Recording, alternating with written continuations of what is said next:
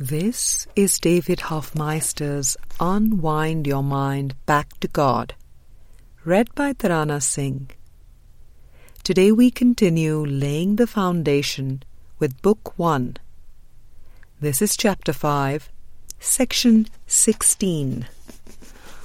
Why Guilt is Never Justified.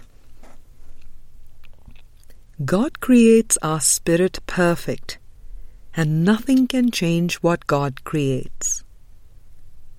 The mind seemed to fall asleep and believed in dreams of separation, though in awakening there is only a state of being one love. Reality is perfection and innocence, though dreams of judgment seemed to bring fear and guilt and hatred. As judgment was laid aside, happy dreams came to replace the dreams of guilt. All dreams of guilt were centered on the body, for such was the target of guilt. It is as if the ego demanded some body to change or act different, or be a certain way or play a certain role. The ego was synonymous with guilt, and advised that the source of its guilt could be found in the world.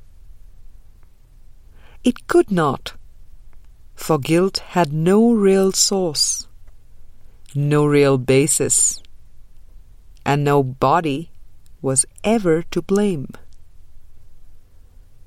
The seeming source was a false belief which had been given faith or assumed to be true.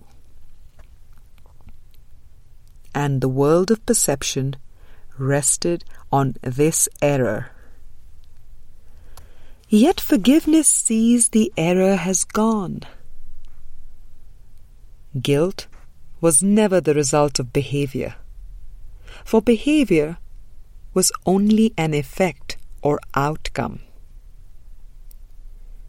It was the attack thoughts believed to be real that were in need of release and not protection.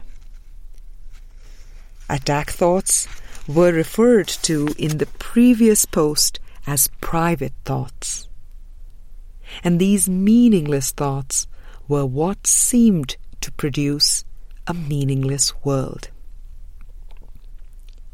Distractions and outlets of the world were designed to minimize the guilt without releasing it. Yet, forgiveness is a doorway to true peace, for it is the release of the error, the release of all attack thoughts. Forgiveness always gently reminds you that you cannot be unfairly treated. Why? Spirit is invulnerable, and our reality is only spirit. The body seemed to be unfairly treated and seemed to treat unfairly only through the ego's lens. Yet innocence is seeing that the ego's lens was nothing but distortion and held not a shred of truth. If ever the temptation seems to arise to feel guilty, remember that you are forever created by a loving God who knows forever the innocence and perfection of your being. And in aligning with the mind of God, innocence is all that can be experienced.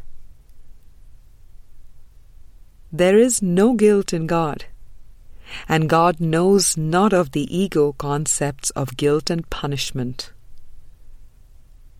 And in our sanity of thinking with God, we experience no guilt or fear or hatred. God is love, and this divine love never changes or fades or disappears. It shines forever. As dark clouds are released, the ever-shining light now comes directly into awareness. This is natural, for light is our natural state of being. I rejoice that guilt was never justified. I rejoice that forgiveness is always justified. For the gift of the Spirit is the opening to remember the Spirit of the I Am presence. The gift is ours for the asking. I am very grateful for God's unconditional love.